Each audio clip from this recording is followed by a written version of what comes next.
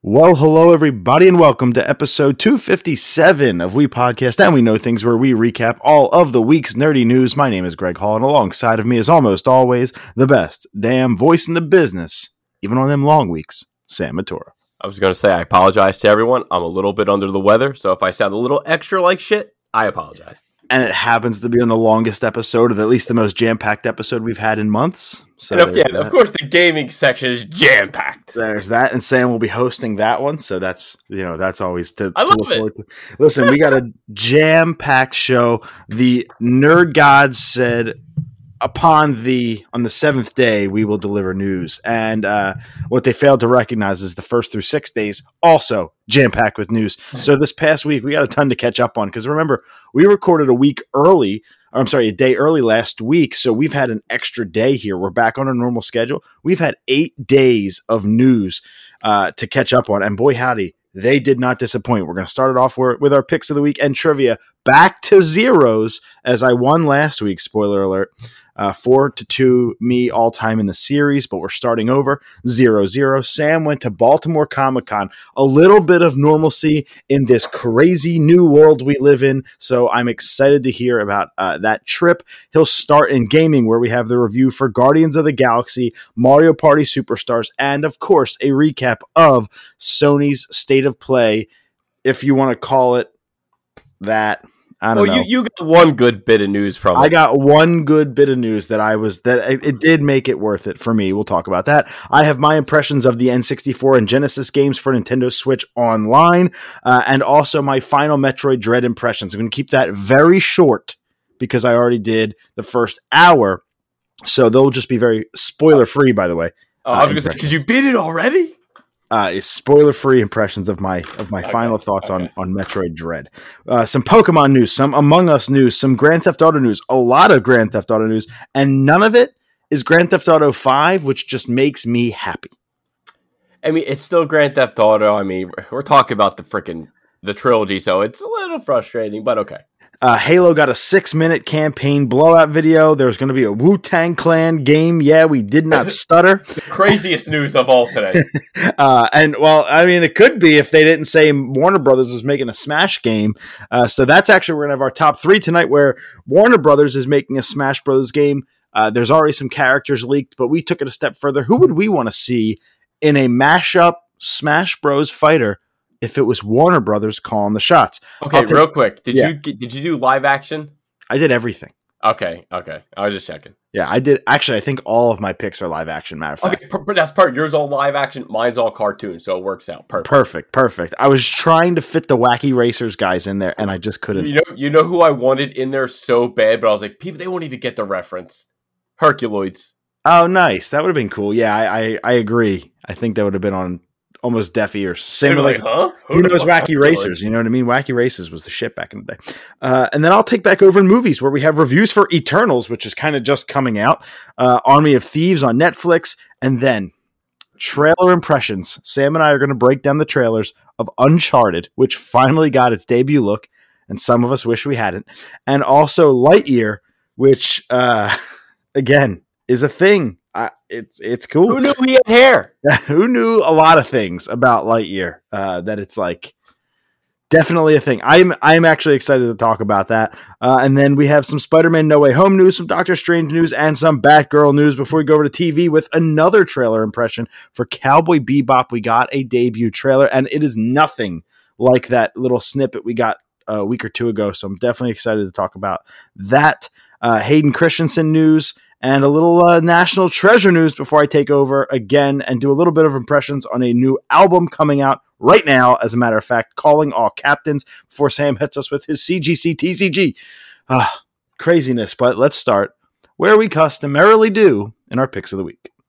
If I'm not mistaken, IGN gave this a 4 out of 10. The Injustice movie. And I finally saw, it was the only thing I saw all week. I saw Injustice. My first impressions of everything is, I know who my number 2 voice is as Batman. Anson Mount is fantastic as Batman. Awesome. I may not really like how they made his face look. They made him look like the old guy from Up. Really? Yeah, just his like face, his mouth. He just looks like the old grumpy guy. I don't know. I could definitely see what people say about the animation. That I'm not blind. I could definitely see that. But the fact that we got, like, this is an Elseworld story. This isn't the Earth 1 that we know of the Batman Robin that we know, whatever. There's also the 43rd installment in the DC animated movies. Thought that's impressive. I can't believe they're already on 43. But basically, it's based off the video game. The video game, I think there was a prequel comic book series that came out also. I never played the games, so I never really knew how that played out. So I can understand maybe people love the game story because they had a lot more of time to develop the characters and show more. I could say from what was shown, it's not as crazy as I'll say Apocalypse War. I feel like Apocalypse War, like the dials were all the way turned. This one, I feel like it a little bit, but it wasn't there. I feel like they had something, they missed it somewhere in the middle, but it was still enjoyable. I mean, you basically just follow Superman's descent into madness after he's tricked into killing his pregnant wife, Lois, by the Joker. Lois. Exactly. Into Joker with a little bit of kryptonite with Scarecrow's fear toxin. And he thinks he's seeing Doomsday, and it's Lois, and just shit unfolds after that. It's definitely not a 4. I'm thinking more of like a 6, 5, 7. I just kind of like thought it was amazing that I think this is, well, at least in DC, right? They never did a like Injustice video game before, like from a video game did an animated movie. I mean, they've done a million Mortal Kombat animated movies before, and like even like in the 90s. Yeah, true, Mortal Kombat. But like I meant like DC, like, you know, like DC. I'm sorry, it was Warner Brothers. DC. I mean, they've done. Like, I don't think anything video. I know, like, Batman, Rise of Tinsel. I know Jim Lee created that character specifically for the video game. I know that, but I don't know. It's something good to think on. Yeah, that's good. I mean, good trivia question. It's true. I mean, Justin Hartley, he was good as Superman. I still think he was probably better as Green Arrow on Smallville, but that's just me. But Laura Bailey, she was good for the little bit we see as Lois Lane. I think it's just Anson Mount. He really surprised me as Batman. And don't get me wrong, you're going to see Superman do some effed up shit.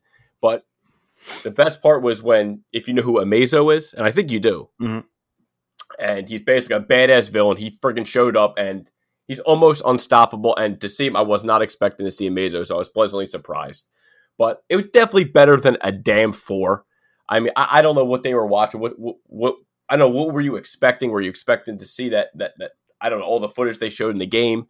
But for what we got, I was very happy to see, and I really hope we get more movies with Anson Mount as Batman. My pick of the week is, I feel like I might have done this one before a couple years ago, but it's a band, and when you come out with new music, I feel like you're allowed to do it again. It's not just the same thing. We'll allow it. Yeah, it's not the same thing over and over again. My favorite band in the last 5 years is A Will Away. I love these guys. We had them on the pod right as the pandemic hit last year. It's actually one of our final interviews. If you want to hear what going on a tour right as a pandemic starts, when we didn't know much about it, listen to that interview we did with Matt Carlson. It's only like 25 minutes. We talk about Nintendo Switch and touring during COVID and all this craziness. And not only did they come out with another new song yesterday, they announced a new album, finally, a new full-length LP, Stew. It comes out February 18th, 2022 via Rude Records. So my pick of the week obviously cannot be Stew, as their, by the way, their last EP was called Soup. I'm definitely excited where this is headed as a fat guy. But I want to talk about their new song, Karma. It is the best A Will Away song since 2017's record, Here Again. And it sounds like Queen. It's like if Freddie Mercury channeled himself into Matthew Carlson and sang to the masses. That's what we're getting here with this new A Will Away song, Karma. It's been on repeat over and over and over. I was going to say, you when you mentioned Queen, I mean, it doesn't really get much of a higher praise than that. No, and I mean specifically from like a harmonies, like the whole band is singing at once type deal. Like, I wish I could play like you a jukebox, snippet. Right?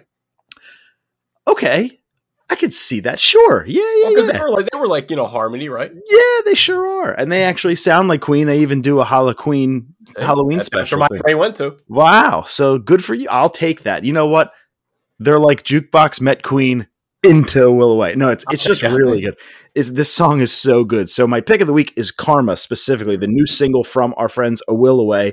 But dude, they're my favorite band in the last 5 years. I cannot stop listening to them. And to know that we're getting a full length in February for the first time, it will mark 5 years. Their last full length was 2017. So this is awesome, awesome news. And the new single that they released alongside the announcement is just kick ass. So not only congrats to the dudes in A Will Away, and for, Rude Records is lucky to have them. You got to go check it out. It's called Karma by A Will Away. Sam, for a fact, I'm going to be sending you the YouTube of the music video when this podcast is over for you to check out. No, please do. And it was funny. Sometimes my music, I'll just shuffle it. And A Will Away came on, I think it was 2 days ago. And I know this song. And I don't know where I heard it from. Obviously, probably by you. But I was like, I actually knew a couple words. It's like, how the frick do I know this song? Do you remember what it was called by chance? I don't offhand. I don't. But it was just funny that your pick of the week was Will Away. I love A Will Away so much. So when they drop a new song or, come out with a record announcement, if I'm not going to talk about it in the music section, you damn well know it's my pick of the week. Karma from A Will Away for me. The Injustice movie for Sam. Sam, let's do our trivia. Hit me with that sweet, sweet question. Trivia, and it's funny, I was scrolling through my Electronic Games magazine, and I had a question for you. It was a slam dunk. You were going to get it right no matter what. So I crossed it out and changed it last second. Oh, shit. In Twisted Metal 2. Oh, shit. What is Thumper's first name? I don't know. How about them answers? Okay, you have A, Bruce, B, Steve, C, Anthony, D, Blake. All Avengers names. Oh. I didn't know if you'd get that. I figured let me just say it out there. Good luck. Can you give me the names again? Steve? You have A, Bruce. B, Steve, C, Anthony, or D, Blake. Oh, God. Blake. I don't know, Blake. Incorrect. It was a B, though, but it was Bruce. Thumper's name in Twisted Metal 2 was Bruce. If it was, that's Blake is definitely not like a 90s name. Yeah, I should have known. Yeah, but Blake was just, what was Thor's alter ego? Oh, Blake. Okay, that's right. So, dude, I was like Bruce, Steve, Anthony is. I was like, okay. I have all Avengers. Okay, when you said Bruce, I get where you're at, Bruce Banner, but I was like, all right, he's going Batman on my ass. I thought you were going to go DC there, and you said Steve. I was like, oh, he's going Steve Rogers too. Okay, and then you lost me. So, yeah, all right, I was wrong. 0-0. Sam, this is your chance to take a very early lead, whether it be a full point or a half point. Our race to 11, win by 2. Lorraine Bracco, the actress, aka Dr. Melfi from The Sopranos, was made famous for her role in what mob movie is Karen Hill? Answers, please. Is it Scarface? Is it The Godfather? Is it Donnie Brasco? Or is it Goodfellas? Goodfellas. That's correct. That's what I thought originally, and I was like, let me just to be safe to make sure it's on the list. So Sam pulls ahead by 0.5. It's 0.5 to 0. And before we get into the gaming section, Sam, you are back from Baltimore Comic-Con. And again, normally you come back from a con, you talk about it, but now it's a little extra special because this is A, the first con in a little bit, and B, that little slice of normalcy. Tell us about your experience down there in Baltimore. Yeah, first, what? Baltimore 2 years. Last year was canceled, obviously. It was a little bit smaller than this year. It was still in the same convention center, but they kind of just like shimmied us all basically in the one room. It used to be kind of split up, but it was still pretty good attendance. I feel bad for everyone who really don't have like a dealer's badge because there was people waiting in line for like over 5 hours. It was, again, they're testing. You had to get a band on for once you proved you had your COVID card, vaccine card, vaccination card, whatever, and then just you had to get they temperatured everyone in. So when I went back to the hotel just to drop off some stuff, I think on Saturday at like 4, there was still a line. I was like, holy shit, they closed at 7. So that was the only thing. I felt bad for a lot of people. There was definitely a lot of people, cosplay. That was all there. But me and my boy Neil, Keystone Comics on IG, drove down, met our boy Yaniv and Dom, who we that's kind of our crew that we always roll with. And, we met up with, Austin. We had him, Austin Reese, Rare Comics. Met him, of course. His wall was great. Gene from Short Box. Nelson. I made like a list because I don't want to forget everyone's name. But it was just so good to see everyone. And like everyone always says, "Say, what'd you get? Where's the big pickup?" And honestly, like I already knew that I was basically just going for the hang. I was only going there for one book, Batman 6. I only saw one copy. It was raw. It was beat to shit, but I passed on it. But I did bring my Heath Ledger Joker piece to get finished by Corey Smith. You could follow him, Corey Smith Art, on IG. Always good talking to him, just shooting like the shop or whatever. And I was talking to him. I said, "Man, I just saw you finish Darkseid," and he just flipped to it. He was like, "Yeah, man, I just finished this right before I came," and I thought he was so badass. But he saw Joker. He knew I was trying to get it done, finish it 2 years ago. So it was good for him to get this done for me. He took a picture. Such a nice guy. And I sent you a text right before that. I felt like I had to pick up something like comic related because it was going to be a quiet show for me. Just scrolling the bin last day, I picked up a couple issues of Electronic Games. I picked up copy 11, 14, and 20. These are from 1983. And basically, I picked it up because of Mario, a.k.a. Jumpman, Donkey Kong on the cover. There was Princess Peach. Pac-Man, I think, is on there, right? Miss Pac-Man. Pac-Man. There was, again, it was just... Because one of the reasons why I started to grab some of these is I picked up Twisted Metal 2's Electronic Games like a while ago. I think that was 88, if I'm not mistaken. So I picked up these. I was like, what? Why not pick these up? And I sent you a little pick of the week that I did. It was the Nintendo Power #1. That was me. I came home with extra money, bought one on eBay just because it's Nintendo Power #1. It's, posters included. It's detached, but it's still included. It's still a great reader's copy. Who doesn't remember getting Nintendo Powers back in the day? But my buddy Neil, he picked up the first appearance of Mr. Freeze in a 4.0 off-white. That's a pretty damn big book to get that book. So I kind of gave him that extra push he needed to get it because sometimes my boy Neil, he's smart. He'll wait. But I was like, I don't think you're going to get a better deal. So I was just living vicariously through him, through Yaniv, who was just basically hunting, and just to go out, meet new friends. Old friends, Red Hood Comics, Jeff Comic Dunes, the Comic Book Fiend Club, Jason, Will, and Ed were there for a day. A lot of the Fiend Club didn't make it. I understand COVID, stuff like that. So there was only a few of us. But again, I was just there for the weekend. Me, hang with good people, eat good food. It just, again, we're already talking that we can't wait till next year.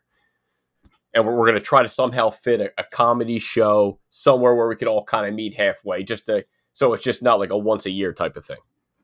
It's just nice to be back a little bit. Not all the way. Just a little bit. Obviously wearing the mask around inside sucks. I helping the Reese boys set up all their comics when they load all them in. Basically, they had like an Enterprise truck, like basically filled to the brim. So when you're carrying all that kind of stuff in the mask and you're sweating it, that kind of sucks. But once that was over, it was all fun. So definitely can't wait to do it again next year. Yeah, I'm excited for you that you got to go back and I got to see the pictures on IG, Stampede 21589, if you want to check it out. And the Joker print that you were referring to earlier is also no print.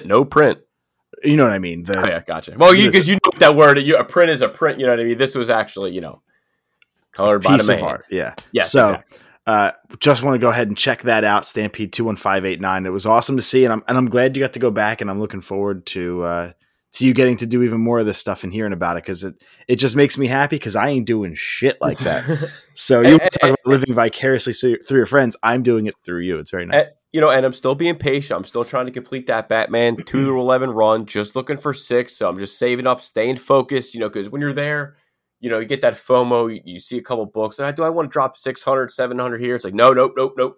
Stay focused. Wait for that right book. Did you walk away a little... felt like you missed out on that 6? No, well, it wasn't this. The 6 was beat to shit. It would have probably got a 2.0 if that. And I guess I got to say this. I did also pick up an original Dragon Ball Z cell from my boy Yaniv, Stray Flexin on IG.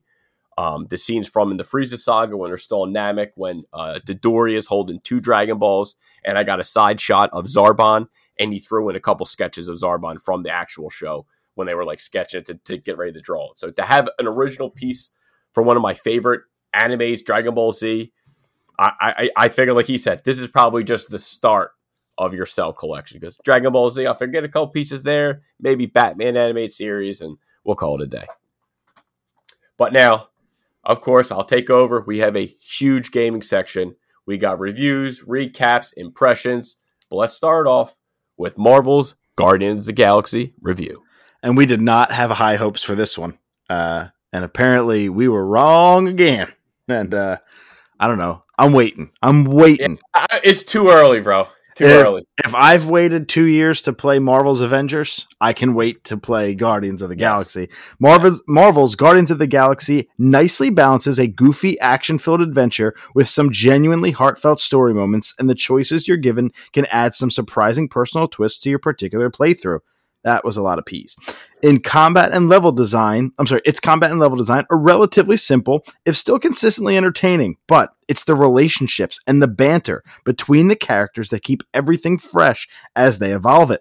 It isn't going to set the world on fire, but Guardians of the Galaxy is still another convincing example of how much fun a linear, no-frills single-player campaign can be. I think that was an 8. Yes, and what I like, a couple things I like. Number one, you're only playing as Peter, as Star-Lord. That's what I heard. Okay, and you're commanding the other Guardians to do stuff in and out of battle. So you're like pointing, "Go here, do this," and each Guardian has abilities that you can kind of use during a fight. So I like that idea. Fantasy or something. Kind of. I like that idea. Except you're never switching. Because can you switch away from Cloud? No, in 7. Yes, you can. Okay, yeah, you can play as like Tifa and shit like that. Yep. Okay, well, you're not. You're Star-Lord, but that's one. Number two, I'm hearing that the comedy is really good. I'm hearing that the voice cast is excellent. I'm hearing that the relationships built there are just as good, if not better, than the MCU. I'm not going to say go that far, but I can believe that they're at least good. And number three, a little touch, and this is a small thing, but for me, it's really cool. Do you ever play a video game where you have like a gun or a knife and you can swing it or shoot it at will, but when you point it at a good guy, it doesn't let you shoot? Yeah, okay. You know what I'm talking about? Like if you have a gun and you try to shoot one of your friends, if friendly fire is not on, it doesn't exactly. allow you to can like turn that on and off in some games. So in this game, whenever you point your laser guns at one of your teammates, instead of shooting the gun, Peter Quill pulls out finger guns. He goes bang, bang, bang, bang, bang as a little joke to kind of make it not break your immersion that it's a video game. It's just a nice little touch. How many times until that gets annoying? I don't ever plan on shooting my own friends, so I think it's more of just like a little hidden thing you do, and I'm cool with it. Like I think it's cool, a nice little touch, and it's something that when this game is maybe 40, I'm hoping it goes down to 30 eventually. I'm definitely in on it eventually, but just I don't really have. It took me what did Metroid come out 20 days ago, and it's a 10-hour game, and I just beat it. So like I don't have all the time in the world to play games. It takes me a long time to get through a game with how much I can play them right now. So I'm not in any rush to pick up new ones. I mean, Mario Party comes out today and I'm going to be getting that. So it's kind of where my head's at, but it's nice to know. And I'm excited to pick this one up when it becomes much cheaper.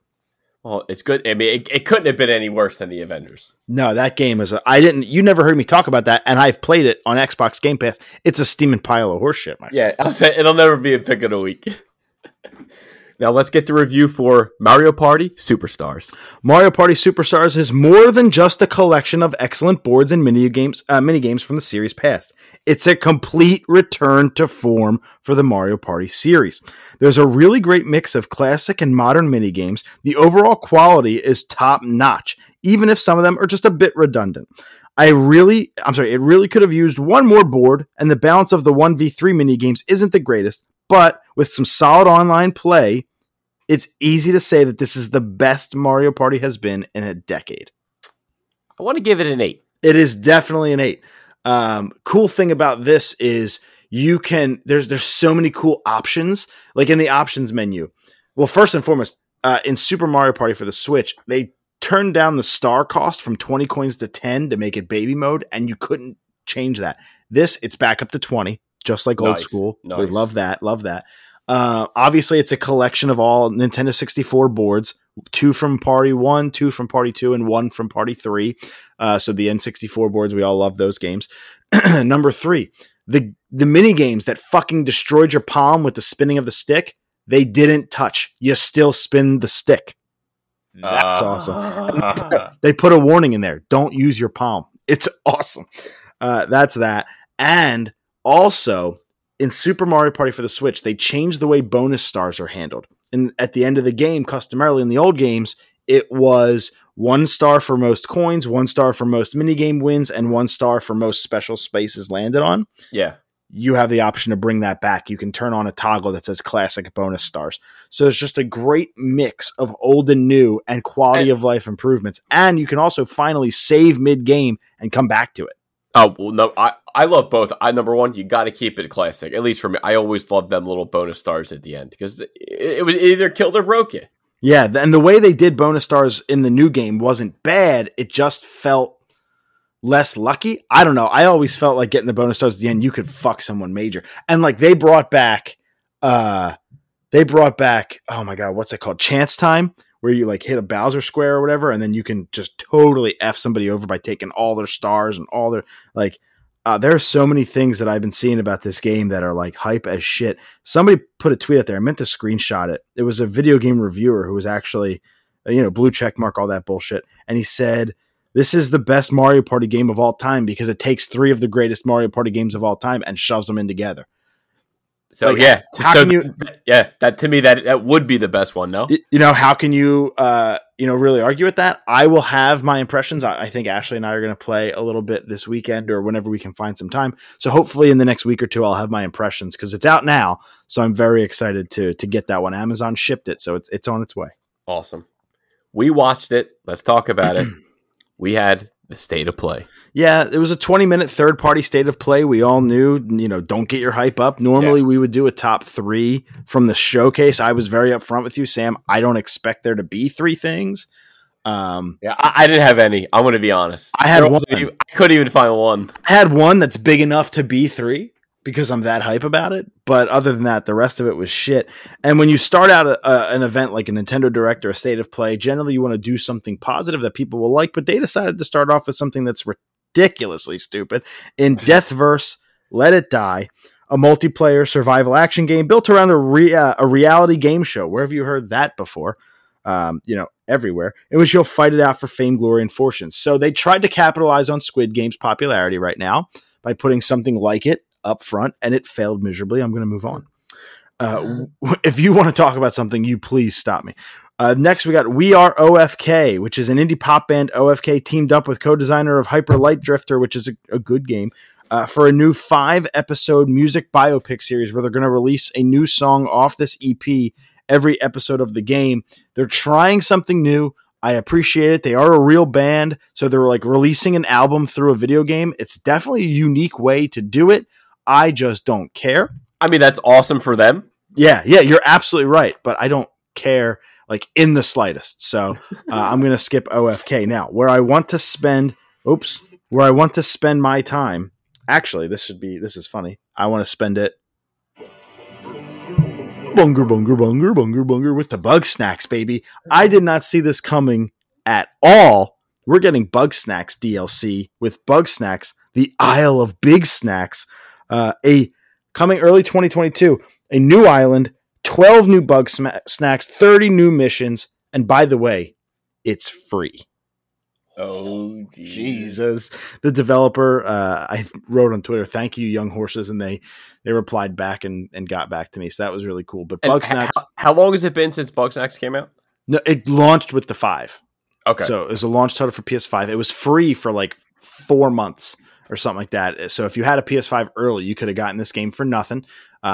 If you didn't download it like Sam, that's fine. Totally cool. It's like 15 or 20 bucks. I don't know. But it's just phenomenal. I love every second of it. It would have been in my top 5 of last year if I played it in 2020. I actually played it in January of 2021, so I missed it by just a smidgen. But gosh darn, it was just wonderful. So to be able to go back there, because I've been wanting to replay it, so to be able to go back into that world and not have to replay the 9 hours prior, I'm cool. I'm sure I'll knock this out in 2 hours and it'll be wonderful, but it's a free update to a game I love. Give me all of the Bug Snacks. Do you have anything you want to say about the Bug Snacks? Hey, good on them for any time you can get free DLC.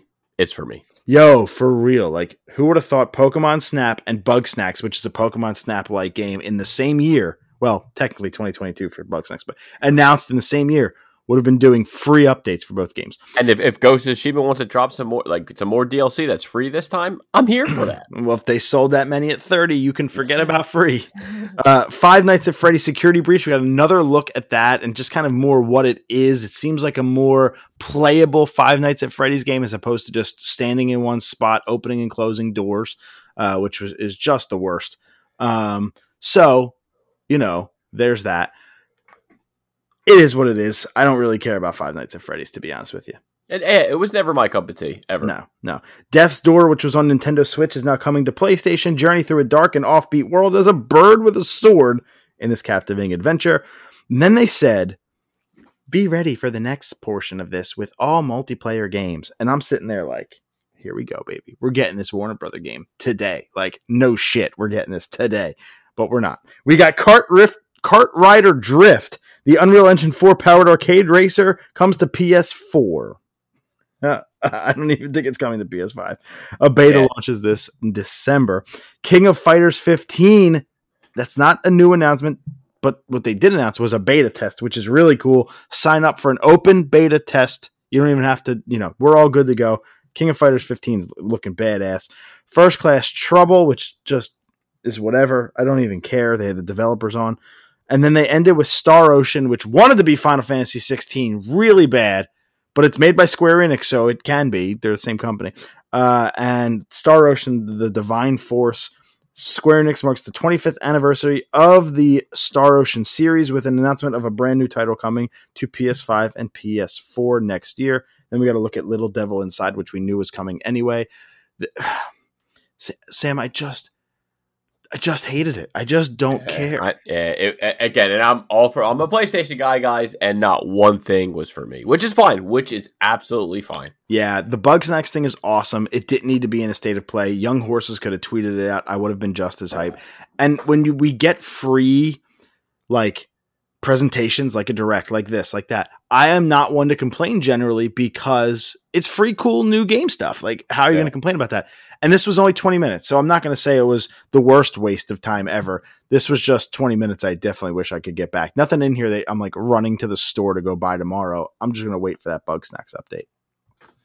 Now, I'm actually pretty excited to hear your thoughts on this because you critiqued them a little bit, but let's get your impressions. I'm down a fucking a well. I know. It. Yeah, that's why I don't want to say stomp them out, but let's hear your impressions on N64 and Genesis Online for the Switch. When Stone Cold, I stomped a mud hole in Nintendo's ass last week. It's fine. I know you want more. I know, there's probably expectations for me to love it, and it's just fine. And I think 10% of that is the fact that I own an N64 that works and I play these games semi-regularly. So the games that launched with it are so underwhelming, and it's I've played all. I have Yoshi's Story, I have Mario Kart 64, I have Mario 64. I have these games. I don't fucking need this service, but it is very cool to A, play them in a handheld, and B, play them on an OLED screen where they just look phenomenal. That part, though, is very, very cool. I do have complaints, but did you expect me to come out here and just love it to death? And did you open your N64 controller? I didn't get it yet. Did you? Oh, no, I didn't. But I would just check it. Maybe you got it. No, mine is coming to when this pod releases on Friday. That's when mine is scheduled to come out. So I think that's what I was looking for. Just hearing you say the new controller was great. I love the one. I think that's what I was looking for, but you didn't get it yet. Okay. So things I've heard about the new controller are it's heavier than a regular N64 controller because they have the built-in rumble as opposed to having to put a pack in. And the rumble is actually really solid. It's better than HD rumble on a Joy-Con. It actually works really well. They said it feels like old N64 rumble, where it literally shakes. Okay. I'm here for that. It's a shake instead of a buzz. I do actually appreciate that. So I'm excited for that. I heard it works great. The big problem overall with the service, and my biggest issue with it is, so I've been playing in handheld mode exclusively, which is fine, but dude, I can't remap the buttons on the controller. And a lot of these games, for some reason on Mario Kart 64, let's just use a PS5 controller because it's easier for you and a lot of other folks to understand. L2 does the the items, but R1 does the drifting, not R2. And it's like, it's just weird. I'm using two different fingers. I'm using my middle finger on my left hand and my index finger on my right. And it's like, what am I doing? I don't get it. So the buttons are so weird, and the button mapping piece of it drives me up a gosh darn wall that you can't remap the buttons to like make it fit. So for like example, Star Fox 64, in that game, you use the C buttons on the controller a lot because you have to do barrel rolls and turn around and this, that, and the other. And they mapped it to the right analog stick. So it's like, and that's only partially, it's super weird. Like I'm holding left on an analog stick to go backwards. It boggles my mind, some of the choices they made for buttons. And so like, I hate that. I hate that there's no button mapping. Some people have been complaining about like input delay and things like that.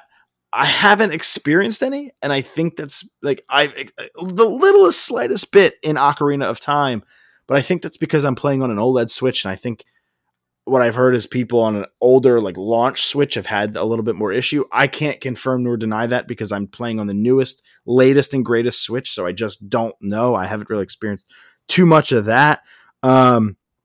So there's that. But like back to the button mapping, it was available on the Wii U Virtual Console. If I could do it on Wii U, which sold 14 million copies or units, I can't do it on the Switch, which has sold like 100. It just boggles my mind. Online lag for Mario Kart 64, bad.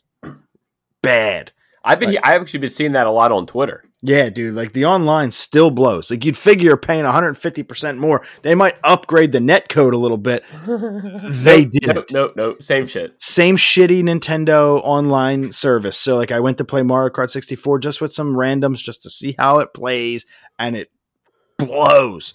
However, my experience with Mario Tennis, very good.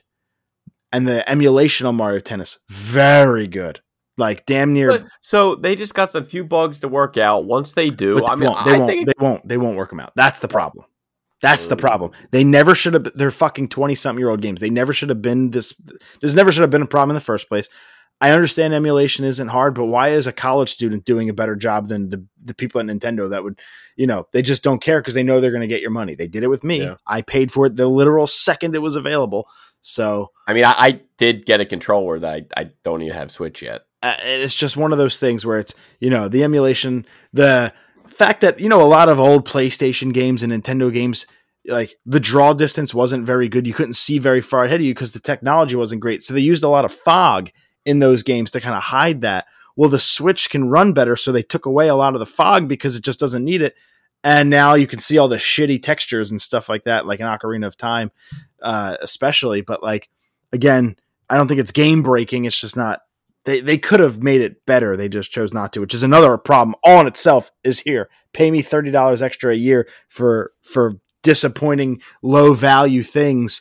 Again, I'm an N64 owner who has it actively. So like when they drop the next round of games, data miners got in there. I love when data miners get in there because we find out a lot of things. There are planned 38. They planned 38 N64 games, 52 Genesis games, and another console is on its way. So my guess is we're finally going to get our Game Boy eventually, which I'm definitely excited about. Mario Tennis was damn near perfect. Outside of the controls, Star Fox 64 played damn near perfect, just like I'm on an N64. Mario 64 was fine. Yoshi's Story was fine. Win Back, I didn't really play too much. Sin and Punishment, I didn't touch.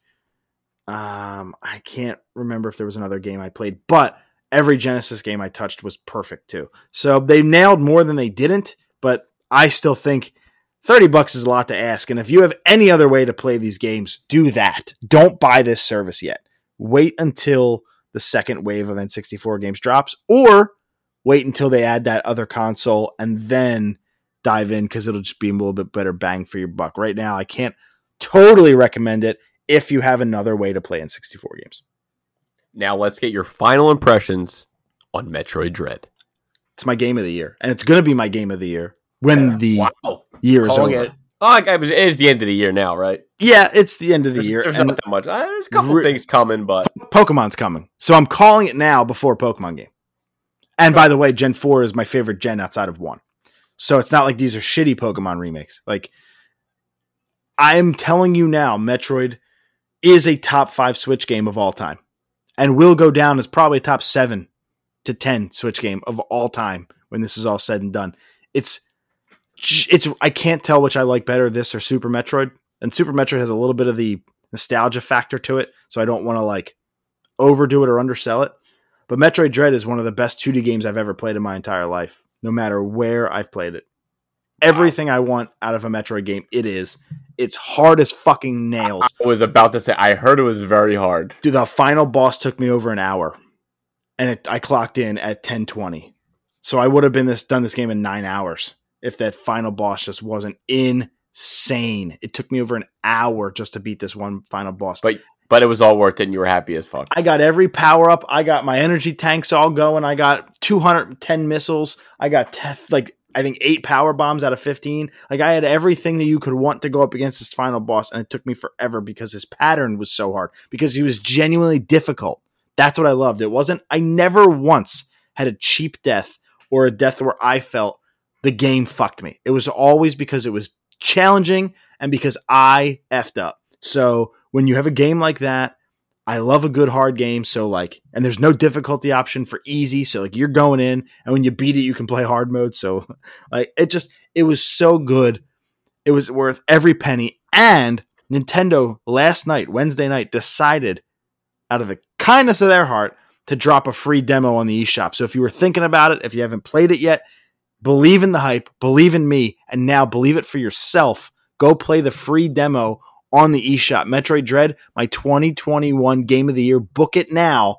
I'm not changing my mind. You heard it. It's his Game of the Year.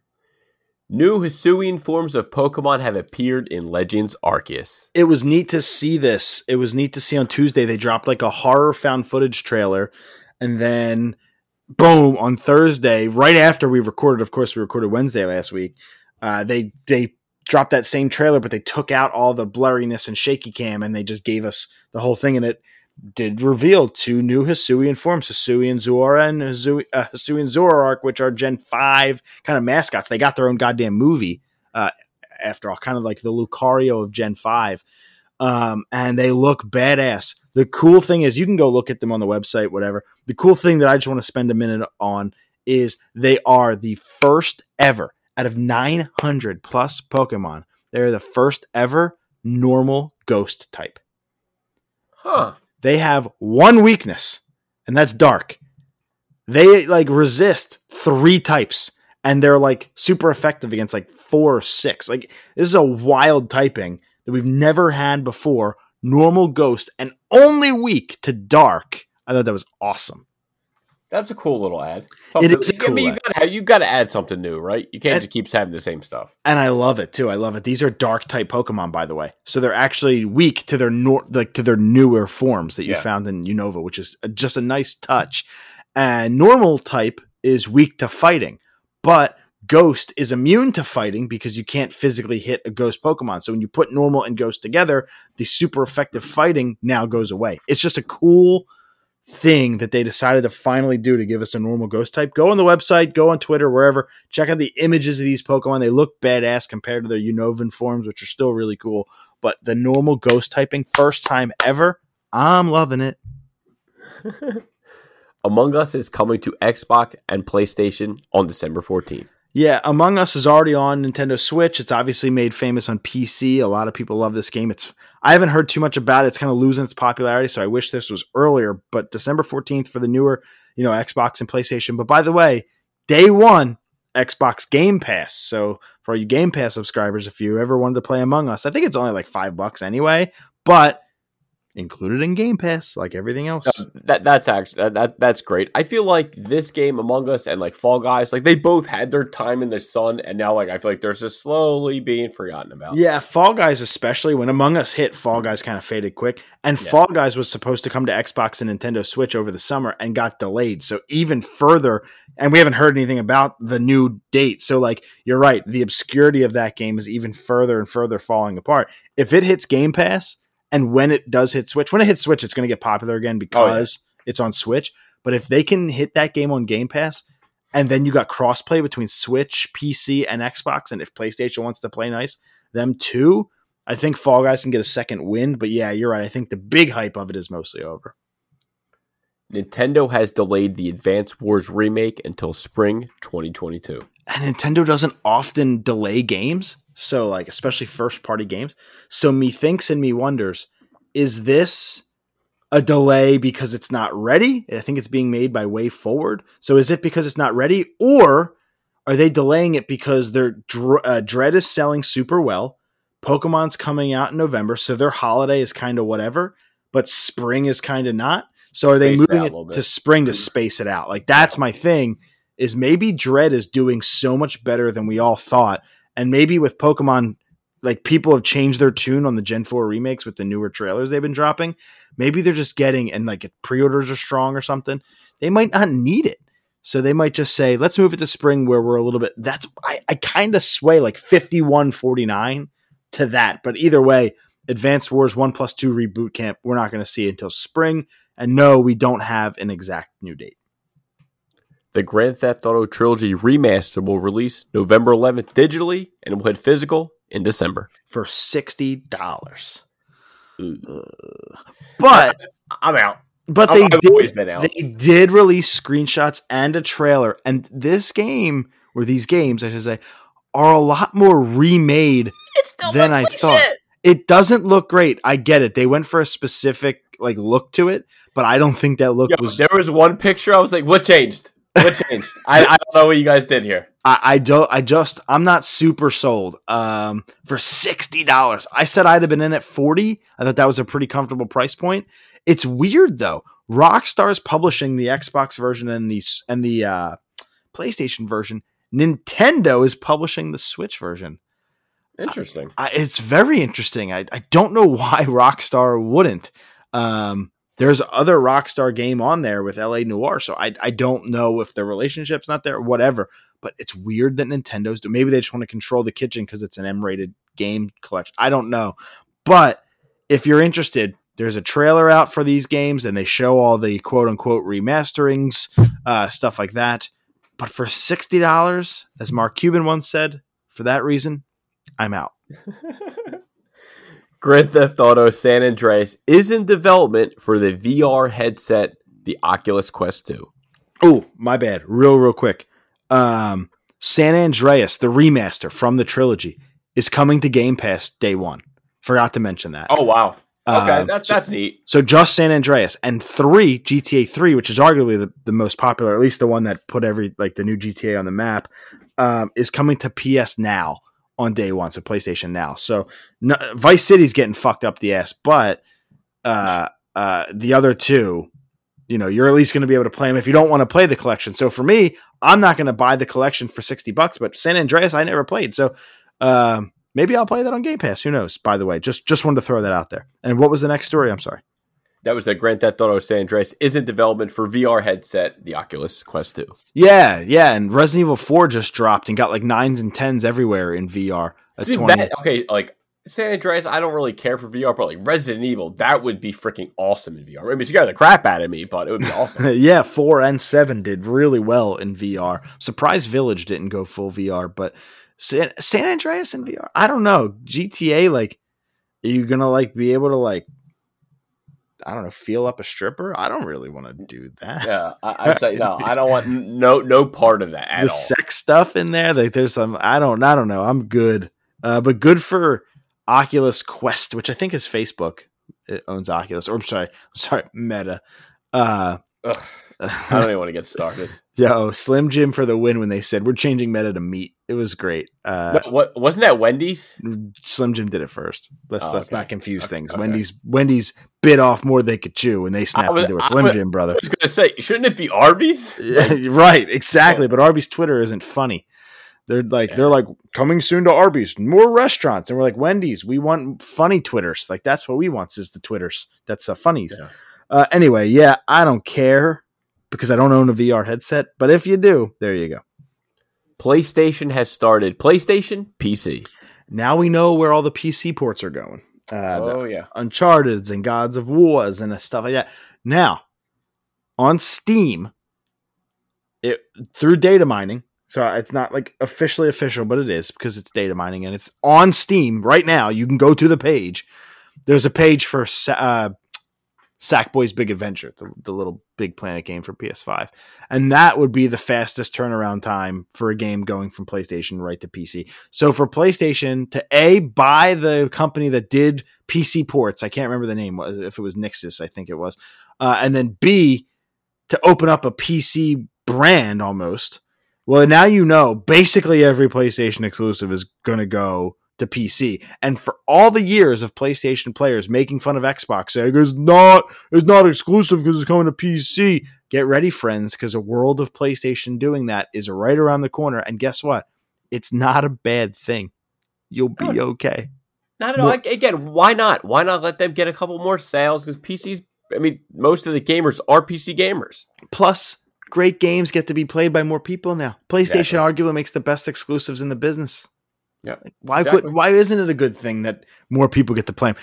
On NPD, we love NPD. We use NPD every month here.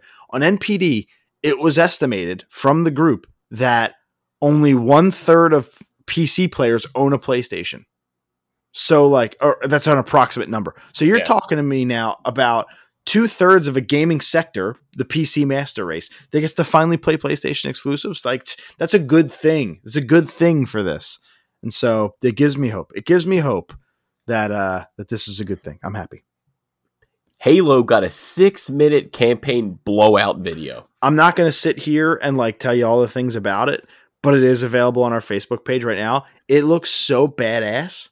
It does. And guys, I played, I think, Halo 1 or 2 for 10 minutes, and this game looks really fucking fun. It just looks so badass, and they're doing such a great job. And when they revealed it in 2020 and everybody shat all over it for looking like a PS2 game, Xbox, in all their self-aware glory, sent out 2 screenshots tonight on their Twitter account, as a matter of fact. And one was how's it started and how's it going. And it's the 2020 reveal and then the new campaign blowout where it looks totally better. Like, the total self-own. They know that they had a problem.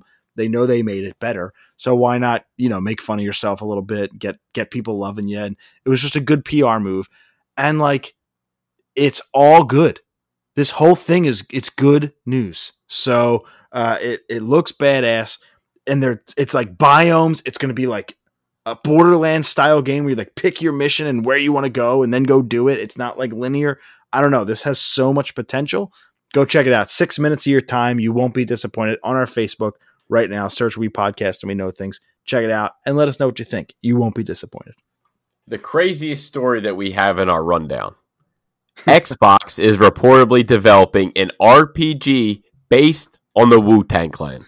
Yeah, not a typo. Third-person RPG. Not much else is known about it. I'll be skipping it, but at the same time, I want to see every gameplay video of this. That's it. I just want to see what this thing looks like. Now, remember, we do have those Def Jam Fight for New York 50 Cent games. So this isn't out of the realm of it's never happened before. You know what I mean? We've gotten this stuff. And Def Jam Fight for New York that's a revered fighting game, one of the greatest underrated fighting games ever. So I have wee bit of faith here that this could be okay. Oh, that's one of us. And the last story we have in gaming, Warner Brothers is reportedly working on a Smash Bros. Style fighter that will feature Shaggy, Gandalf, Mad Max, and more. And thank you to a legitimate roster leak from Hungrybox that Warner Brothers themselves took down. We now know that Shaggy, the Adventure Time crew, Harley Quinn, Batman, Superman, Wonder Woman, Gandalf, Morty, Bugs Bunny, Tom and Jerry are part of this roster, and they're fully animated. It's there. It's a character select screen. Some new character I've never seen before as well.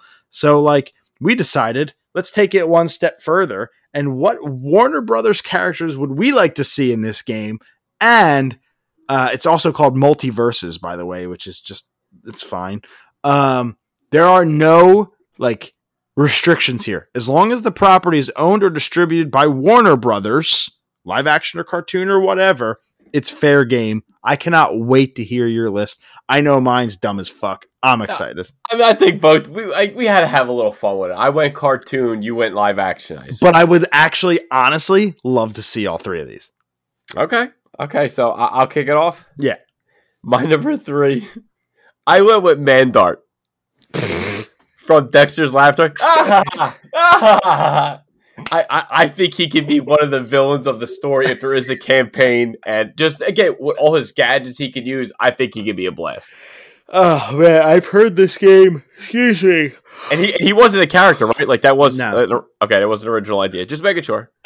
This game apparently is going to be free to play, which means they're going to microtransact the shit out of you, which is never a good thing. But I've also heard that like you'd be paying for DLC fighters in the future, and one of them is going to be LeBron James, like in his for like Space Jam or some shit in his Toon Squad like thing. So who knows? Like that's how wacky we could get here. My number 3, I went with Pennywise the Clown from It.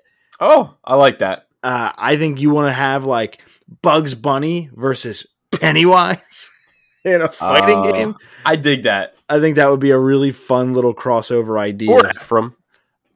I'm not even going to finish. But yes, I went with the Pennywise of the new It, not the old Pennywise from, oh my gosh, what's his name? Stephen Carey. Thank you. I went with the new Pennywise because he does look a little bit more menacing, and I do like Skarsgård's rendition of the clown character. I agree. I like the newer version. My number 2, I went with Samurai Jack. Nice. That's a really, really good one. I mean, again, Super Smash or a lot of sword fighters. Obviously, Samurai Jack. Him. You could even bring his villain Haku in or something like that. And so you could like play around with it. I think he'd be a real fun character. And again, it's our boy. It's Phil Lamar. Yep.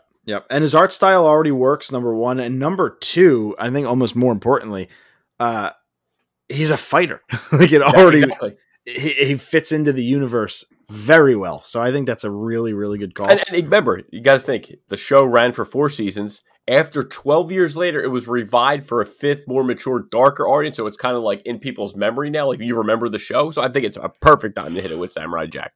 I also think that I believe Cartoon Network made like a fighting game on the DS or like the 3DS forever ago. And it's like this just undercooked, like had potential thing. So like maybe using Cartoon Network assets in this and kind of loading up that world again, I think makes a lot of sense. My number 2, I went with, and you could go with the cartoon version. They made a cartoon of this movie. So like feel free if you want. I'm going with the live action version of Stanley Ipkiss, AKA The Mask. Oh, okay. Yes. Yeah. I was like, Stanley, it sounds familiar. I was you said, what did you say, Stanley? My head went to A Streetcar Named Desire. But I think The Mask in that movie with the things he could do in that movie, I think work well in a video game world. I think they could translate over, and you could take some of the stuff from the cartoon. You do whatever you want to do, but not Stanley Ipkiss. You could maybe do some costumes where he doesn't have the mask on, but the mask is the fighter, the yellow suit, the green mask, all that cool stuff, voiced by Jim Carrey. If so facto, my brother. But I think it's cool. I think it's fun, and I would love it if I could play as the Mask. And I truly mean that. I think it'd be a fun character. It's a classic movie, and that is a great choice. My number 1, and my pick for this was thinking of the original Super Smash for N64 of how they had Pokemon kind of intertwined of, Oh, please do what you're about to do. Please. Yu-Gi-Oh! Okay.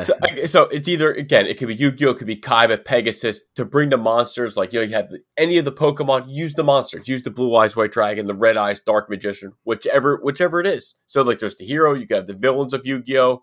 It's a huge popular show. It's a way to bring in the kids, a young adult, I guess you could say. I think that would work so well.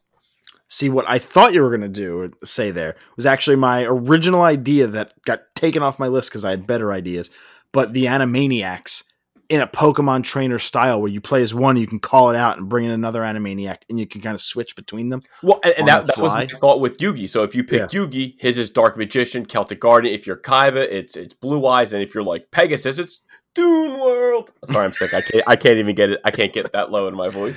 Yugi boy. Oh man, that's great. I went with this. This one's tough. Like I I wouldn't be upset if somebody called bullshit on this for distribution rights and stuff like that. Some Toho, some Legendary, some WB, who the fuck knows? But I know Godzilla's potential. And I know if you could scale him down and give me Godzilla. They already made a Godzilla fighting game on the Super Nintendo, so it's possible. It's possible. Give me Godzilla. You got to scale him way down. They've done it. I'm here for it. I'm here for that. They've done it before. There's literally a fighting game, multiple. I think there's one on GameCube too. That one they're not scaled down. They're fighting in a big city. But there's a Super Nintendo Godzilla fighting game. So he's already got a move set. Like, just there you go. It's 25 years old, but it's there. I love it. All right, that was it. Our top 3 after a long, exhaustive gaming section. It took an hour to get to this point of the show. We knew it was going to be a long one, but by the way, we still got a shit ton of show for you tonight. Reviews out the ass, impressions galore. Let's get started with a review for Eternals. Ruh-oh is right. I did the stupid thing, and I forgot. I deleted the screenshot of the review. So give me one. Okay, so I'll start us off. So obviously, it is, as of right now, the lowest rated on Rotten Tomatoes. That's including Thor: Dark World, which held it for nearly a decade. And it's at a 63%. A lot of people are saying it is way too long, like we said from the damn beginning. I have it whenever you're ready. It's all you. Yeah, I've heard all of those things, and I've heard people say it's the worst MCU movie. I've heard a lot of things. I don't know. It's going to be tough to beat Iron Man 3 and Captain Marvel, so good luck. Eternals is huge. Centuries worth of stories and a whole team of vastly different heroes are condensed into a visually stunning and impeccably acted film. The relationships of these complicated characters keep things as fresh as they can, but the story gets unwieldy when it shifts into a cosmic scale. Had it been kept closer to home, it would have played better as a standalone film, but it wouldn't have felt like the grand Eternals introduction to the MCU that had been the case. This was met with the director was met with an impossible challenge that she took on with grace, skill, and her trademark jaw-dropping scenery. And then it kind of just ends. The review just kind of ends. He stops typing. There's a little blurb. There's a little blurb. Eternals is a beautifully shot and terrifically acted film, but it bites off more than it can chew, especially in its third act. What was it like a 6? It was a 6 out of 10? 7 out of 10. But I feel like that's a generous 7. Yeah, and I'm reading some reviews. It's not the greatest. I'm going to see the movie regardless. I have to see it no matter what. It's already projected sales. It has a $200 million budget. It's projected to make worldwide like 250 on the first weekend. So it'll be profitable. They'll be fine. But just 2 hours and 40 minutes in the theaters for an Eternals movie. I thought you just said for a Turtles movie. I was like, that seems awesome. I was like, we're here for that. No, but definitely here for that. But of course, I'm happy to get Jack Kirby's creations of Eternals to come on screen. Hey, maybe I'm wrong. Maybe I will really like it, but I don't know. It's funny, though, for a cast that big and popular, it's like... I mean, Angelina Jolie, Salma Hayek, Kit Harington... Richard Madden and Johnny. Yeah, I mean, that's a huge cast, and I don't know, just to hear that it's boring, the third act fell apart. I don't know, it just seems like what I felt like with like the last movies. Like just like there's no there is no exciting moments. Oof. Yeah, so I was like, ugh. I didn't even hear that. That's disappointing as all hell. Who wrote that one? K. Austin Collins. Let's get into Army of Thieves, which is Zack Snyder's production. I don't think he directed this one, but it's like the prequel to Army of the Dead. It's more of a heist movie, but it doesn't know what it wants to be. I don't know. Let's take a look. 6 years before the events of Army of the Dead. There you go. While not without charm, the biggest factors working against Army of Thieves are a confused hybrid of horror and heist, and an approach making it unclear which audience it's aimed at. While the idea of it building out the before, during, and after of a zombie apocalypse is hardly unheard of, Snyder's Army of the Dead may simply not be the best vehicle for this due to the lack of depth in its lore. As a piece of disposable entertainment, it does the trick just fine, but holding aloft an array of prequels and sequels may be more than this army can muster. 7? A 5. Ooh. Mediocre to bad. Okay, got 75% on Rotten Tomatoes, which is, I think, a little bit less than what the first one got. I mean, I'm still here for this movie. I still feel like that world has potential, that he hit some good notes on the first one. Just needs to tweak a couple things. And I feel like they turned this movie around fast as shit. I don't know. Me too. It's Netflix, so like, why not give it a shot? Like, if it sucks, it sucks. Turn it off. Yeah, no, true. And I'm going to give it a shot because the guy that plays Ludwig, the safe cracker, I did like him in the first one. So I'm interested to see how he kind of starts this 6 years before the zombie outbreak. Speaking of things that happened years before their source material, there was a trailer that finally dropped, the debut trailer for the Uncharted movie. I have words, but I want to hear your words. Sam, what did you think of this trailer? I'm conflicted. I am conflicted with this trailer. I watched it probably 3-4 times. Same. I had to. Yeah, same. It had some awesome moments. Same. The airplane scene. A+. Looked freaking, I mean, that right there is the price of admission to go see the movie. Yeah, A+. Except for the fact that those jumps looked really weird, the CGI, but I'll take that out of it. It did look. So it's an airplane, whatever. But whatever. It's Uncharted. If you've ever played a second of the games, you know that it gets wild. So yeah, I'll take it. So just from the trailer, it's a combo of 3 and 4, correct? Well, yeah, they hammer home his brother's name, Sam. How many fucking times is he gonna say my brother, Sam? Like, if you knew your brother, why'd you say the fucking name? We know it's Sam. Jesus Christ. And then also, 3 is because they do a lot of flashbacks in 3. But yeah, it's that's where it's meant to be. Again, he has his moments. The one line with the Scottish guy at the end.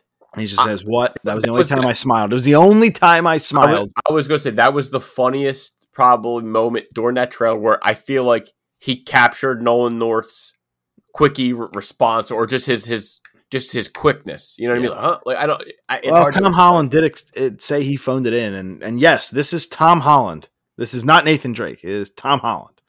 That's the problem. Like, this movie is just so miscast. And looking at Mark Wahlberg without a mustache, definitely he's Mark Wahlberg. That's all he's playing. Yeah. He doesn't even call him kid once in the whole trailer. If you would have gotten some people to get excited, he would have had a cigar in his mouth, a mustache on, he would have called him kid, and it would have just been a nice moment. But they didn't even pull that off. I think the only thing he said was a little young be a bartender. Yeah, to be a bartender, and that's it. And it's like, dude. I feel like they could have a good back and forth. They could, but in that trailer, it wasn't shown. Tell me this, though. They could definitely have good chemistry. I don't deny that. Yeah. But they could have good chemistry as Tom Holland and Mark Wahlberg in any other movie. It doesn't need to be this movie. They don't feel like Sully and Nathan Drake. They feel like Tom Holland and Mark Wahlberg having a conversation. And it just breaks me there, because this movie doesn't have to be an Uncharted movie. This movie could be its own thriller heist movie or whatever you want to call it, and not sully the good name, pardon the pun, of Uncharted, where they don't feel like the characters they're trying to be. They just feel like versions of themselves that we've seen before. I feel like I could watch the main character from Ted and Spider-Man have a quip off. Feels wrong to me. And I'm looking at Ruben Fleischer's. He directed the movie. And Antonio Banderas, by the way, playing himself. Also, I love Antonio Banderas. His character reminded me of the movie he was with, Stallone, Assassins. That is a guilty pleasure of mine. I absolutely love that movie. If he can even just get a glint of his character from that, I think he will surprise us in this movie. I think anybody who acts well in this movie is going to surprise us. It's just, I don't know. It definitely still has a lot to prove to a lot of people, because I feel like there was more probably hate on the trailer than there was love for it. It's like, come for the action, leave for the casting. Like I don't want any part of this cast. And I feel like if it was a bunch of unknowns, or if it was their goddamn video game counterparts, they're doing it for The Last of Us. They're bringing in multiple people from The Last of Us that played their video game counterpart. Why not do it for this movie when there's a precedent set? Why not? It just makes no sense. And the director, Ruben Fleischer, I'm torn. Because his directed films, Zombieland, 30 Minutes or Less, Gangster Squad, Venom, Zombieland Double Tap, and then Uncharted. It's all of them, some of my favorite movies of the last 15 years. Like, So I love that's what I'm saying, Zombie. like I'm conflicted. Like 30 there are minutes some or good less. movies in there. Is a hidden gem. 30 minutes or less. You have to watch it. But like, this movie doesn't feel. I've said it. I don't want to drag it out too much. This movie just doesn't feel like Uncharted, and I want no part of it. I'm going to see it day one. I think the action. We have to see it. Yeah, and I think the action's going to be fine. And I think overall, like, I'm going to walk away from that saying, I'm glad I saw that, but I really, really wish that other people were playing those roles. And I don't know if I'm going to get off of that kind of like. I'll always say Nathan Fillion is Nathan Drake. The short film he did, it was amazing. Yeah. I really wish we got a live action movie of that. And that was that 10-minute or 5-minute, whatever that little short movie we got like 3-4 years ago will be better than this movie. I don't know. I'm really upset about it. I just hope that it surprises us, that we just enjoy it more than we think. Because I know we're going into it a little bit, obviously, I mean, very skeptical. I'm jaded. Yeah. I think the action looked great. There was a scene where they're hanging from chandeliers and like it was neat. But it's just so poorly acted and so miscast. I would have liked Captain Marvel 10 times better if Brie Larson wasn't Captain Marvel. And I say that moving forward. She is as dry as sandpaper. I just feel like Tom Holland is the same. And I like Tom Holland. That's nothing against Tom Holland. But he said I phoned it in. How am I going to go into this movie positive when the man himself said, yeah, really wish I had that one back? I don't know. Yeah, no, I agree. That is definitely one to like tough to kind of walk back and then kind of say that the trailer comes out. Get ready, guys! You ain't gonna believe the action for this one. It's like, wait, a year ago you said that you regret this.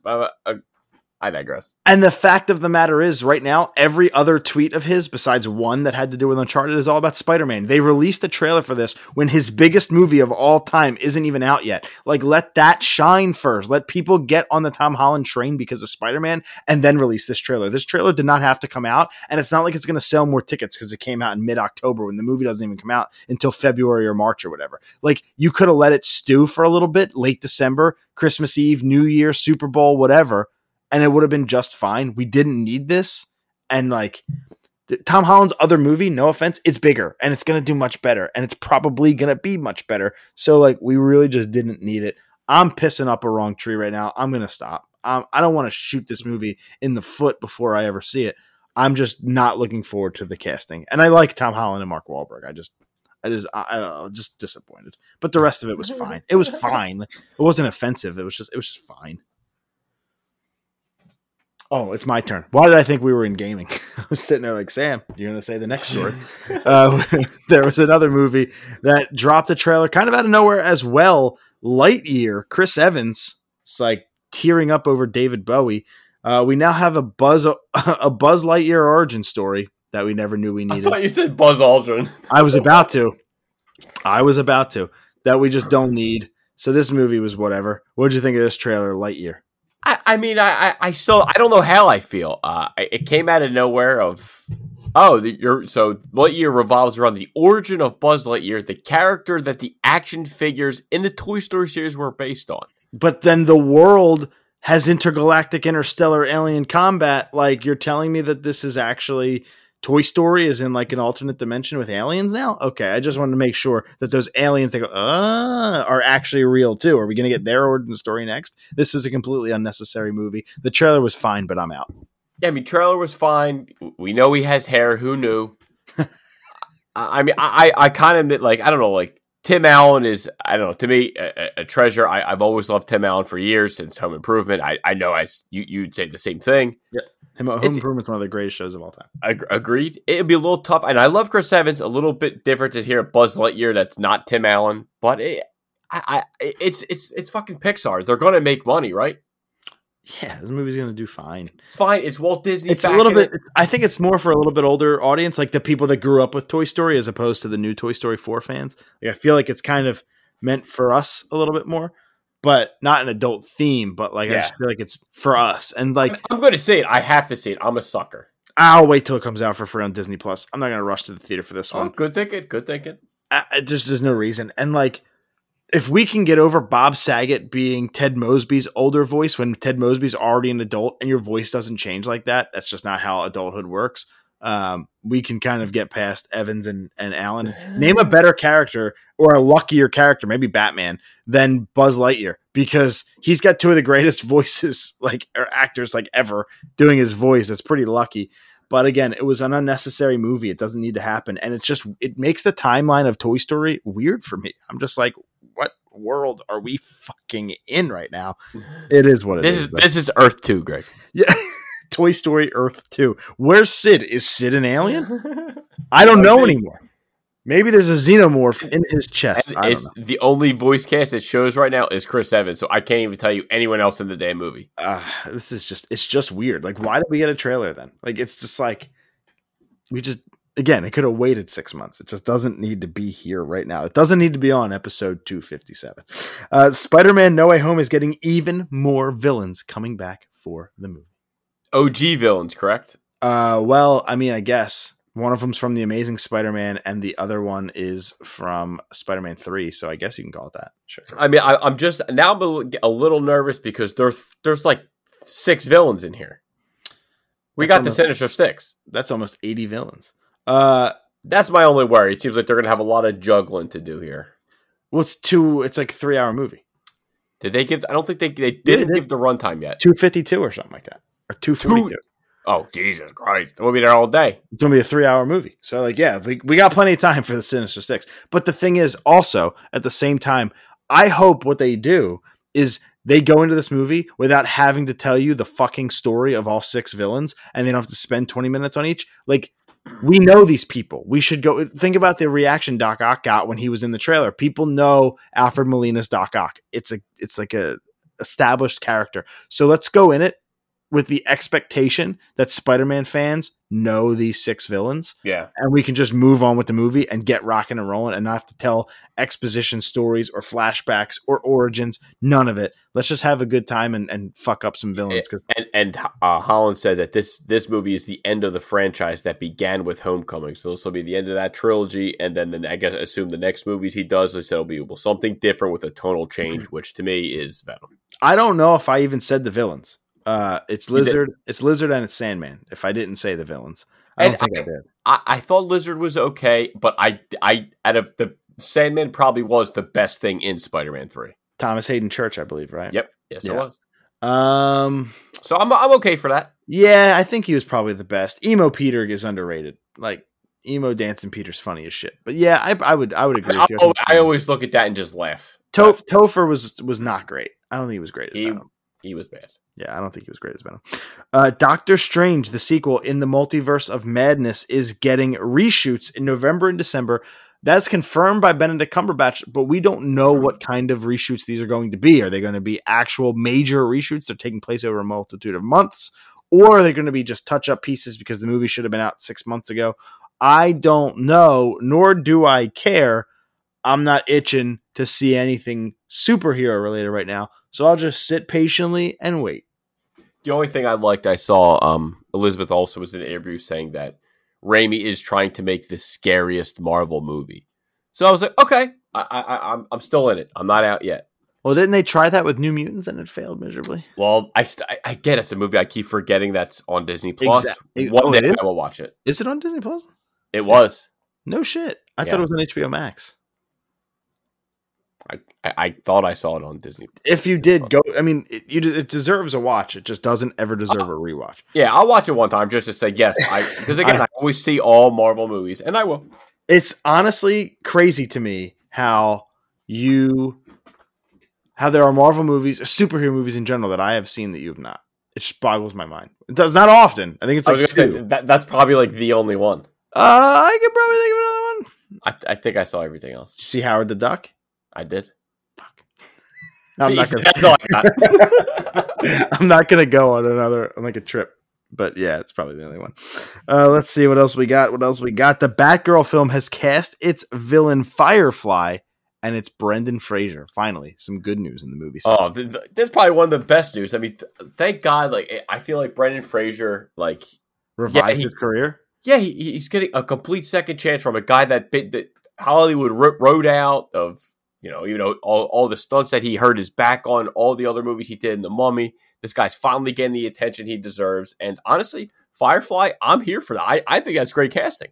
Hell yeah, dude. And Brendan Fraser is the perfect Marvel I'm sorry, perfect DC villain. Like, he's already in Doom Patrol. He's established as a DC property. He's very, very vulgar. Like, he's very almost anti-hero there with, like, at least when he was a human, some of the bad shit he was doing before he became, oh God, I can't remember his name in the goddamn thing.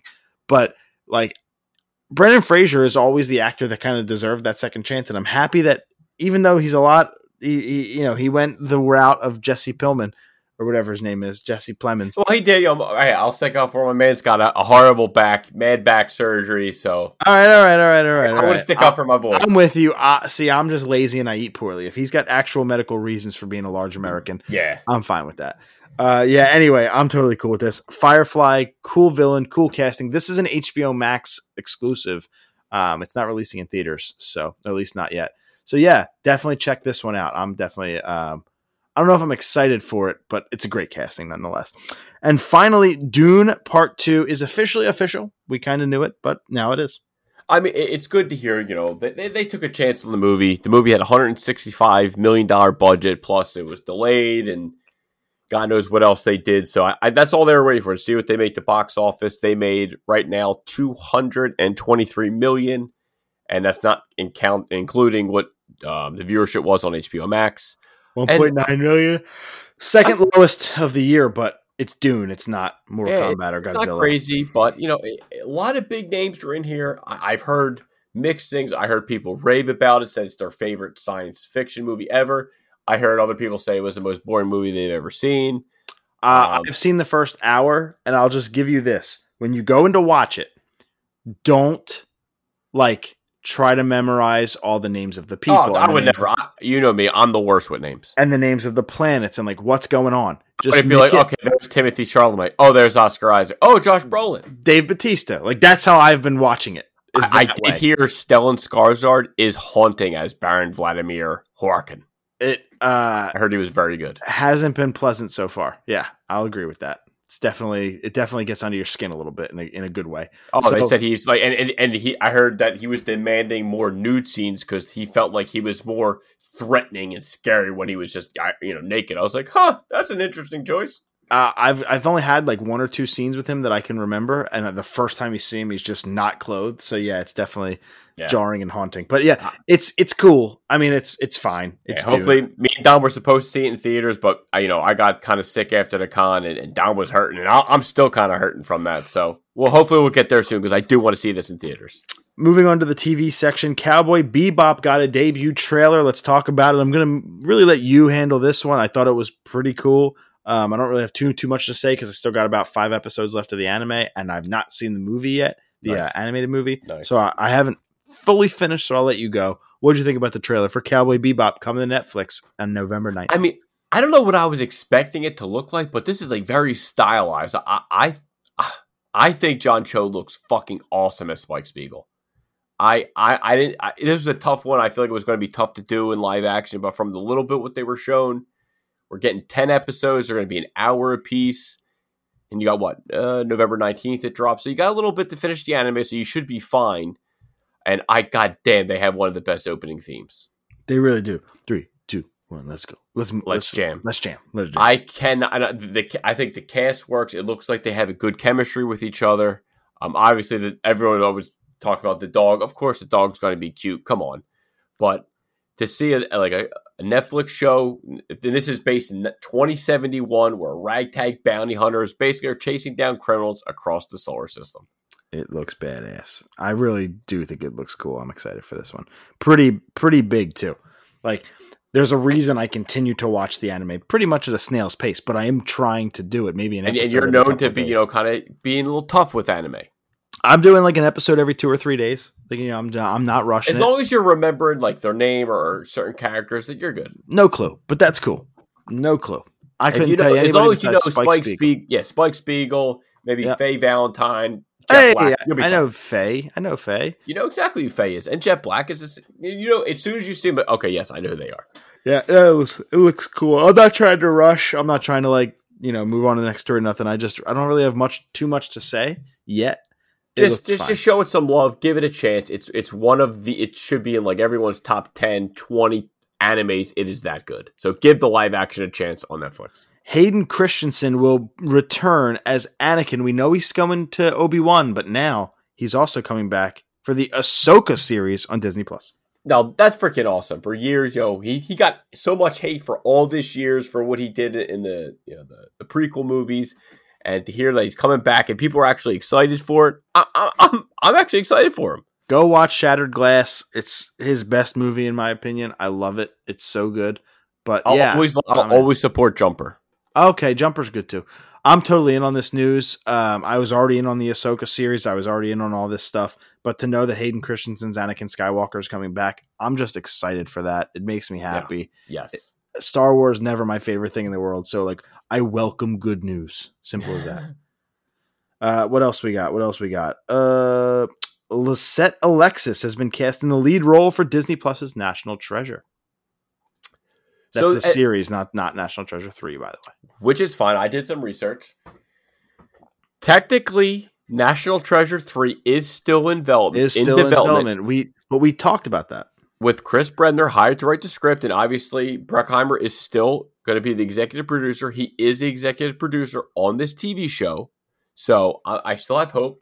I will, even though the show is not about Nick Cage, I will still watch it if it is in the realm of, say, National Treasure. I don't think it's going to capture the magic that the first one did, but I'm still here for it. It's on Disney Plus. Why don't you know what I mean? Exactly. I'm going to have to watch it. What do I have to lose? It's simple. I got nothing to lose. I'm going to try it. And if I can sit there and find a way to absolutely adore the Mighty Ducks show that came out this year that no one talks about anymore, yeah. I'm going to watch the National Treasure movies and enjoy this series. Why not? I've already started National Treasure 15 times. I just can't get past the first couple minutes. Again, I'm just tired. It's not like I'm trying to avoid it. It's just I'm very tired all the fucking time. Let's see. In music, and then we'll hit the CGC, TCG, and we'll get on out of here. Calling All Captains is a band, and again, thank you to our friends at Big Picture Media for sending this record along for review, is a band that I've heard of and listened to back in, I think, 2018, 19, something along those lines. But no offense to the band, they kind of got off my radar. COVID hit, this, that, and the other. You have 2 kids. Sometimes if a band just kind of falls off your radar and you don't even mean to, it happens. It's life. But then they come back into your life. And when they do, you're so very happy. And that's what happened here. They have a new record called Slowly Getting Better. It is out right now. And I will tell you this. In my humble opinion, this record sounds like a modern day's Rise Against meeting vintage 4 Year Strong. I think it's that good. I think this band sounds that good. 2 of my favorite all-time artists jammed together. I love this record. Man, that's a band I haven't heard again. Rise Against? Man, I feel like it's been forever since anyone said that name. Yeah, well, but think about how good and influential they are. You know what I mean? And I agree. No, that I love 4 Year Strong better than them, so that, it's a good company. Yeah, so this record, it's out now from Equal Vision, 11 songs. My absolute favorite song on the record, and one of my favorite of the year, is Collapse. It's track number 2. It's absolutely stellar. And then it goes into this song called Tailspin, my second favorite song on the record. It hits you hard. It hits you fast. Over the top action. If it were an action movie, Sam, it would be Train to Busan, but in music form. That's how good this fucking shit is. It's a great record. Again, out on Equal Vision right now. If you like Rise Against, if you like 4 Year Strong, why not like the band that sounds like a mashup of the two? Go check it out right now. Slowly Getting Better by Calling All Captains. It's available right now. Sam, hit us with that CGC TCG. Well, I said I was going to bring a good one today, and I think you'll like this one. I have a Shining Magikarp first edition from Neo Revelation. It is a secret rare. There were 2 secret rares from the set. This is 66 out of 64. You'll have to tune in to next week to find out who the other one is. But I have a near mint to mint 8. Centering was an 8.5. Surface was an 8. Corners 7.5. Edges are an 8.